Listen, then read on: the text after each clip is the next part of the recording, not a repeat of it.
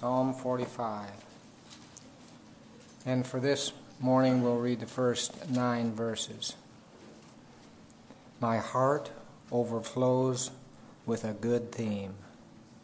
I address my verses to the King. My tongue is the pen of a ready writer. Thou art fairer than the sons of men. Grace is poured upon thy lips. Therefore God has blessed thee forever. Gird thy sword on thy thigh, O mighty one, in thy splendor and in thy majesty. And in thy majesty ride on victoriously for the cause of truth and meekness and righteousness. Let thy right hand teach thee awesome things. Thine arrows are sharp, the peoples fall under thee. Thine arrows are in the heart of the king's enemies. Thy throne, O God, is forever and ever. A scepter of uprightness is the scepter of thy kingdom. Thou hast loved righteousness and hated wickedness. Therefore God, thy God, has anointed thee with the oil of joy above thy fellows. All thy garments are fragrant with myrrh and aloe and cassia. Out of the ivory palaces stringed instruments have made thee glad. King's daughters are among thy noble ladies. At thy right hand stands the queen, in gold from Ophir. What we have here is a song of love. In fact, the little subscript, I didn't read it, but that's the last thing it says about this. This is a song of love. And it's addressed to the king celebrating his marriage. You might say it's a wedding hymn sung at a royal wedding. It's a lovely song, lovingly written about love. What earthly Jewish king this was written for, we really don't know. Perhaps David or Solomon. What we do know is that its real meaning refers to the true King of Israel, the King of Kings, the King of creation. We know this because it's quoted in the New Testament as referring to Christ. These verses that I read, verses 6 and 7, are quoted in the book of Hebrews, chapter 1, verses 8 and 9. You can look that up later on. We won't get that far this morning as far as dealing with those verses, but it's obviously referring to Christ, so we know that it's proper to use this psalm in that way. But I do want you to keep that in mind. It's important to realize from the beginning that what we're dealing with here is a messianic psalm, actually a psalm that gives a prophetic picture of Christ and his bride, the church. So that's what we're looking at this morning. A simple outline of the psalm would be this. Verse 1 is the introduction, and then we have an address to the king, which is verses 2 through 9. Then the address to the bride, which is 10 through 14, and then the concluding verses 16 and 17. Now, if you're a person that likes alliteration, you could do it this way. Verses 1 and 2, Christ's beauty. Verses 3 through 5, his battles. Verses 6 through 9, his bounties. And 10 through 17, his bride. That's not mine. Warren Wiersbe had that, but it does a pretty good outline. Christ's beauty, his battles, his bounties, and his bride. Just a little sense of the whole psalm. Let's dig in here to the part we're going to look at this morning. The first thing we would notice is that this is a song from the heart of the psalmist. My heart overflows with a good theme. I address my verses to the king. Now, right there you have an important lesson, I think, for all of us, that all praise to Christ must start in the heart. That's where the real focus must come from, is the heart. Otherwise, we might very well end up honoring him with our lips, with our heart far from him. and heartless worship is really an insult to God. But this song is from the heart, and it was from a heart that was overflowing. That's what the psalmist says. A heart stirred up with praise, bubbling over with joy and adoration. It was expressed with emotion, but also filled with content, which is what worship should be. Content with emotion. Both heart and head were involved. In other words, the psalmist was worshiping in spirit and truth. I like the way Spurgeon put it. He said, "It is a sad thing when the heart is cold with a good matter. It is worse when it is warm with a bad matter, but incomparably well when a warm heart and a good matter meet together." And that's what was happening here. A warm heart and a good matter. The psalmist had a theme, and it was a good theme. Actually, it was the best theme you could ever have, and his heart was overflowing with that theme. What better theme can there be? What better use of our tongue than to speak of the person and work of Christ? The beauty of Christ and his bride, the church, and their love for one another. What better theme could you have? So, Christ is the theme, and also the one to whom this hymn or this song was addressed. As a pen in the hand of a writer ready to take dictation, the psalmist is yielded to God to be used to glorify him. I think that's the picture we should have. He's just wanting God to show him how to write this, what to put down to glorify the King. My tongue is the pen of a ready writer. Verse 2 mentions three things that he praises the King for: his beauty, his glorious lips, or his gracious lips, his beauty, his gracious lips, and his blessedness. So I want to consider those three areas just briefly. First of all, the King's beauty. He is lovely beyond all others, fairer than the sons of men. You see how he says that, thou art fairer than the sons of men. We know from Isaiah that Christ had no stately form or majesty that we should look upon him, nor appearance that we should be attracted to him. But that's not what this psalm is talking about. This psalm is speaking of the King's inward character, his manner, and moral beauty. In this, the King, Christ, was fairer than all the sons of men.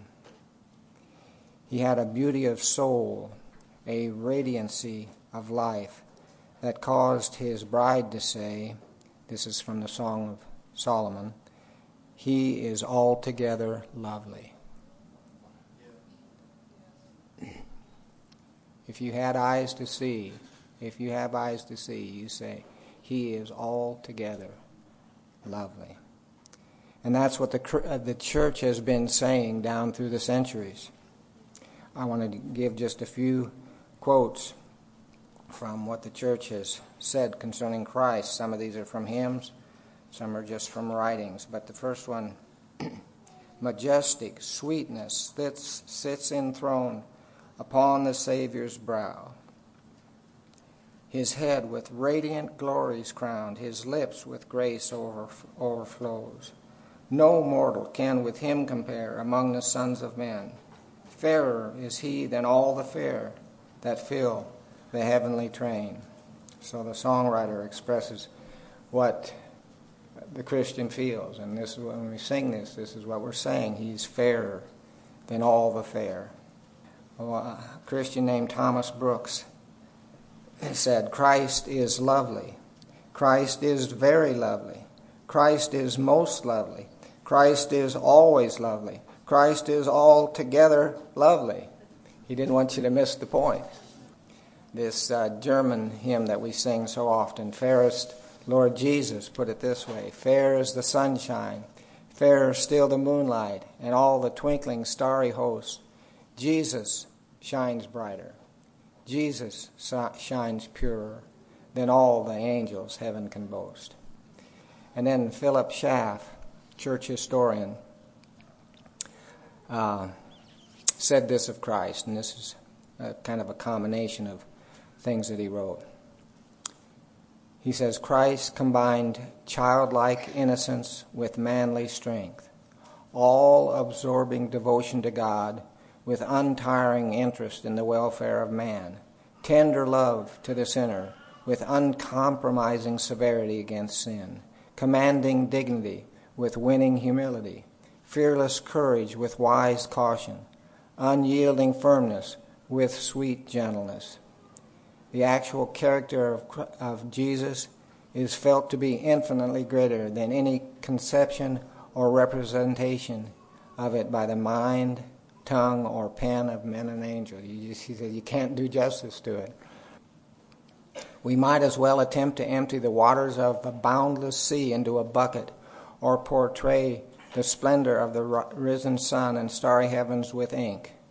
All human greatness loses its brilliance and luster on closer inspection, but Christ's character grows more pure, sacred, and lovely the better we know him.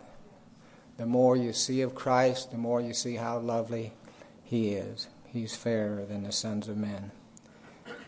So the psalmist goes on in the psalm here to praise the king not only for his beauty, the beauty of his person, but also for the grace upon his lips.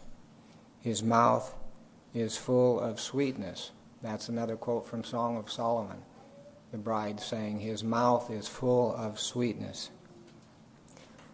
He spoke nothing but what he heard from the Father, and never a man spoke the way this man spoke. All that heard him marveled at the gracious words proceeding from his lips.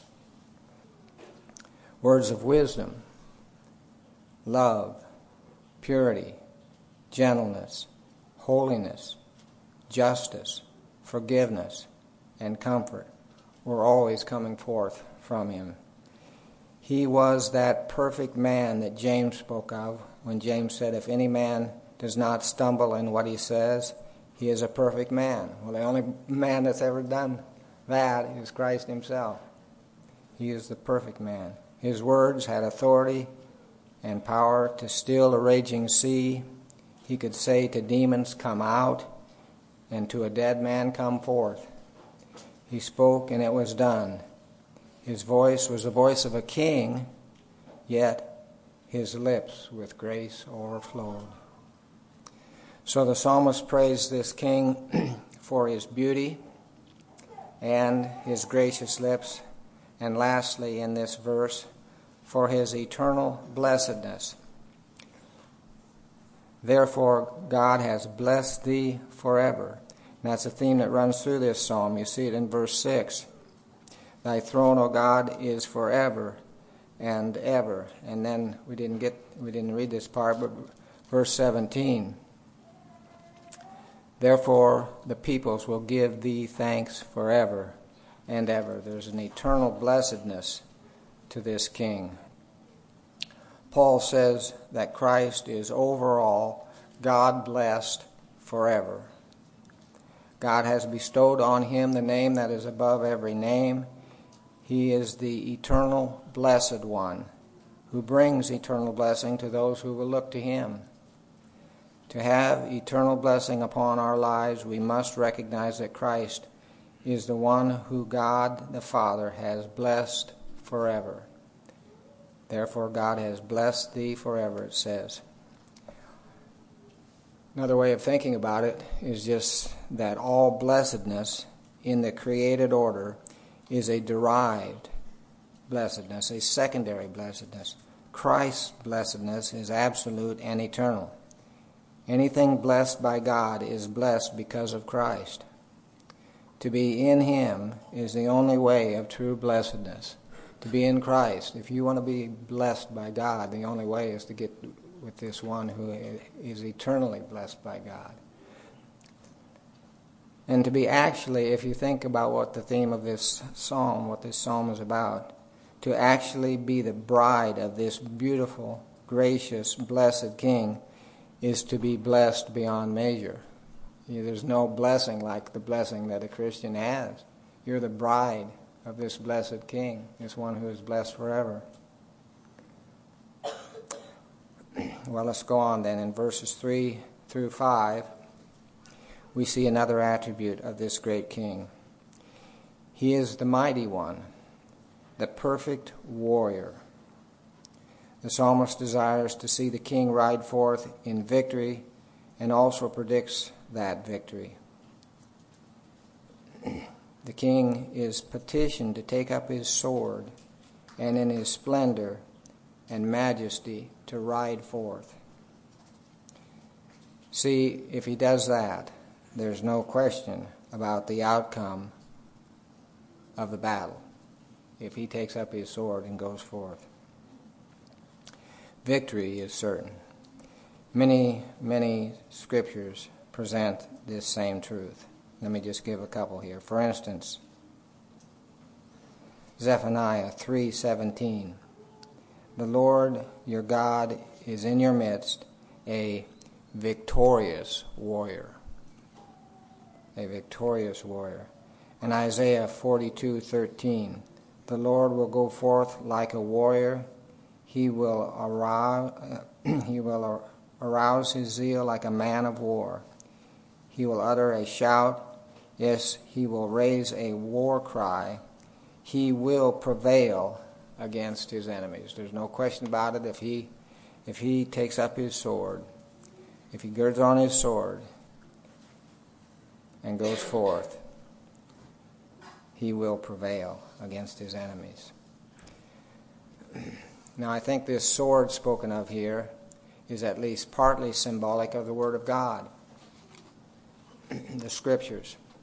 Sometimes in our hands, the Scriptures seem ineffectual and almost seem to fall to the ground when we present them to someone. But that's not the case when the King takes up the sword. When he yields it, it is always quick and powerful. And really, this should be our prayer here. Gird thy sword on thy thigh, O mighty one, and in thy splendor and in thy majesty, ride forth victoriously for the cause of truth and meekness and righteousness. If he draws his sword, conquest is certain. In fact, in the last book of the Bible, we see Christ making war with the sharp, two-edged sword of his mouth. Revelation 1:16, out of his mouth came a sharp, two-edged sword. Revelation 2:16, Christ says, I will make war against them with the sword of my mouth. Later in 19:15, it says, and from his mouth came a sharp sword, so that with it he may smite the nations. So again, when he takes up the sword, there's no question as to the outcome. All enemies fall before the conquering Christ, this victorious warrior that we're speaking of here. So for what cause does he take up his sword? What cause does he go to battle for? Well, we're told here, three are mentioned there in verse 4. Truth, meekness, and righteousness. This king goes forth to make war in truth, meekness, and righteousness.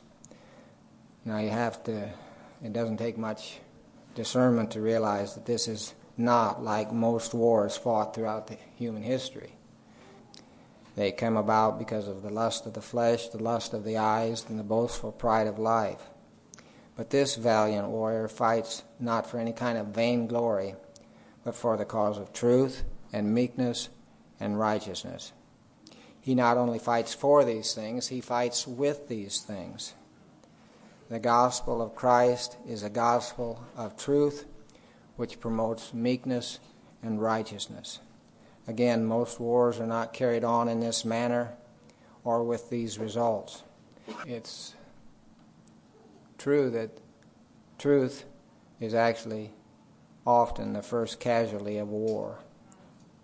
And meekness is scorned by those who think only the strong will survive. And righteousness is claimed by all sides, but practiced by few. Sadly, there's been much warfare carried on even in the name of Christ, which is an abomination to him, because the cause of truth and meekness and righteousness were not the real motives. Lust and greed and hatred and bigotry and revenge and misplaced religious zeal are what has prompted much warfare. But what we have here is the one and only truly holy war, because it was carried on by the Holy One himself, the one who is the truth and the supreme example of meekness and righteousness. Now, the wording of the last part of verse 4 is a little hard to understand, where the psalmist says, "Let thy right hand teach thee awesome things." Let thy right hand teach thee awesome things. Of course, Christ knows what he can do with his own power, by his own power. But the psalmist is asking the king to demonstrate in actual experience his great and fearful power, to bear his mighty arm and to demonstrate deliverance and salvation. In other words, he's saying, manifest the power that your right hand is capable of. Let thy right hand teach thee awesome things. Let's go on to verse 5. 5 gives us 3 short clauses that show the swiftness and decisiveness of the king's battle. Thine arrows are sharp, the peoples fall under thee. Thine arrows are in the heart of the king's enemies. So here it seems like the psalmist has shifted from asking the king to ride forth to victory to the actual scene of battle, where the king is now seen with a bow and arrows. So I want to just consider with you some of these arrows. Consider these arrows that he goes forth with. Whose are they? Well, they're the king's arrows. Who made them? Well, he did. He shoots them. How are they described? They're sharp. In other words, they're well made and they're able to penetrate the enemy and get the job done. Who are they for? Well, they're for the king's enemies. Where do they strike? The heart, that most vulnerable organ. What do? They cause the fall of all they strike. Who are the king's enemies? Well, the king's enemies would be all who challenge his authority and rebel against him. Or, as we said before, those who are opposed to the cause of truth and meekness and righteousness. Those proud ones who would suppress the truth in unrighteousness. That's the king's enemies. The king's wrath is directed against all ungodliness and unrighteousness of men. When you think of this, when you think of who we're talking about here, how foolish to be the king's enemy. How foolish. His arrows are sharp. They always hit the mark. All his enemies will surely be defeated. That's what's being taught here. The peoples fall under thee. Thine arrows are in the heart of the king's enemies. In one way or another, this king puts down all opposition. He will overcome. Let me give some examples of the arrows in Christ's quiver. There is the arrow of temporal judgments. When men or nations turn from God, turn away from his truth, God can send sharp arrows, and often does. The sharp arrows of punishment in this life, temporal punishments and judgments.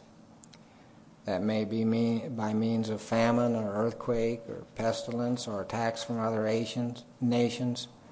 Yet it is an arrow from the king against sin, against rebellion. Let me just read here out of Deuteronomy. Gives an example of this. This is Deuteronomy 32, and just a few verses here, 23 through 25. God says, I will heap misfortune on them. I will use my arrows on them. They shall be wasted by famine and consumed by the plague and bitter destruction. In the teeth of beasts I will send upon them, with the venom of crawling things of the dust. Outside the sword will bereave them, and inside terror, both young man and virgin, nursing with a man of gray hair. In other words, he's saying there will be judgments against sin in this life. The history of mankind is basically the history of God's mercies and judgments. But we're talking here about his judgments being brought to bear in this life. And that was especially something to be presented and brought forth in the Old Testament times, because men did not have as clear a revelation of the afterlife in that time period. In other words, if God was going to show his displeasure with sin, he showed it in this life through temporal judgments. But in the New Testament, God's arrow of judgment is largely viewed from the standpoint of the final judgment, which comes against all obstinate sin, obstinate rebellion against Christ. Those people who have said, we will not have this man to rule over us, will find the arrows exceedingly sharp on the day of judgment. God's arrows, exceedingly sharp. Psalm 7:12 through 13 says, if a man does not repent, he, that is God, will sharpen his sword. He has bent his bow and made it ready. He has also prepared for himself deadly weapons. He makes his arrows fiery shafts. So God is going to bring a judgment, a payday, as one person said, a payday someday for how we've lived in this life, how every person has lived in this life. Those who thought that they could trample underfoot the Son of God will find him to be a mighty warrior who had patiently restrained his arrows of wrath that men might come to repentance. But on that day all opposition will be crushed. He, that is Christ, will tread the winepress of the fierce wrath of God. So there's often the arrow of temporal judgment, and then we know for sure there will be this arrow of judgment on the last day. But that's not the only arrows.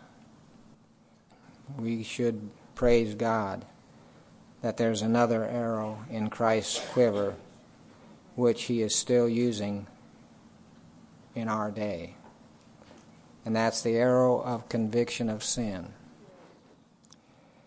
As Peter said on the day of Pentecost to the sinful Jewish people of that day, therefore let all the house of Israel know for certain that God has made him both Lord and Christ, this Jesus whom you crucified.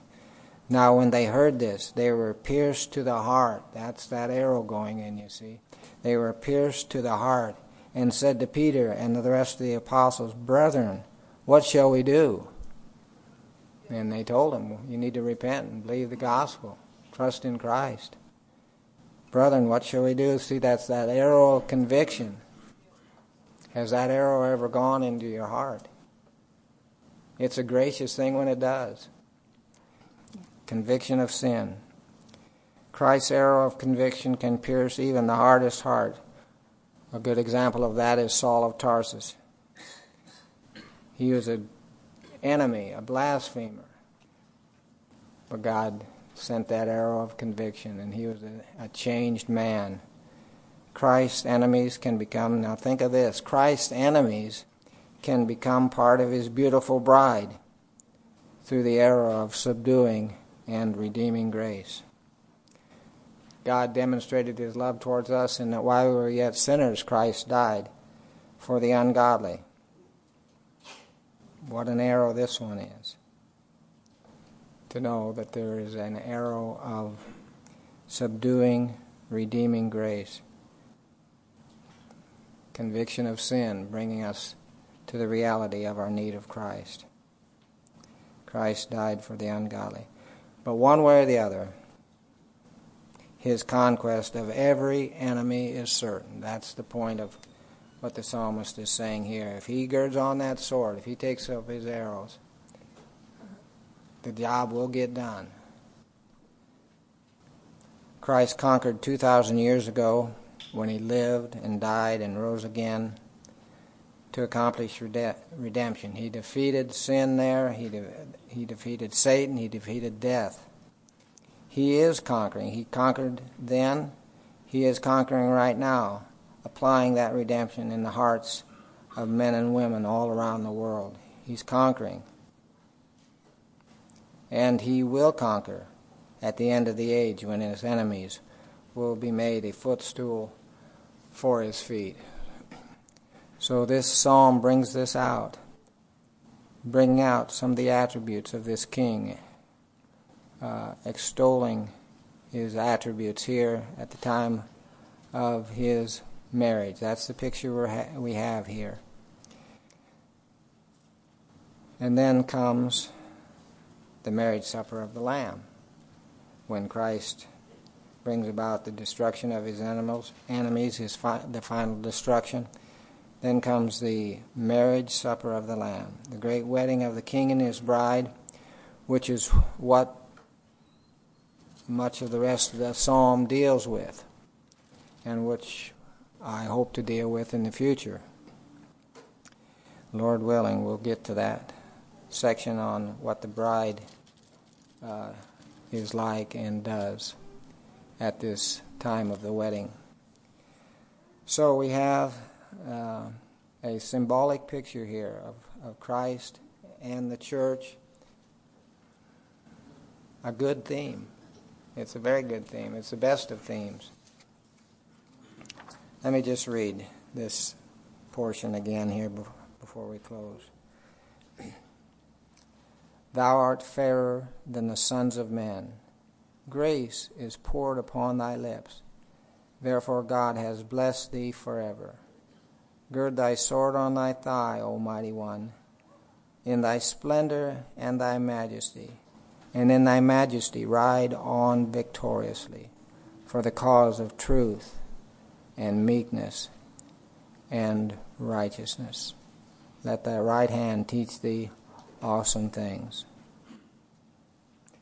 Such a king as is described in these verses is certainly a good theme, and really should make our heart overflow with praise, just like the psalmist says here, my heart overflows with a good theme. Not just when we're here on Sunday morning, but throughout the week. You have the best of themes to make your heart overflow. So may God help us just to have that attitude as we go through the days. My heart overflows with a good theme. I address my verses to the King. Well, I thought we could close with this song, Majestic Sweetness Sits Enthroned.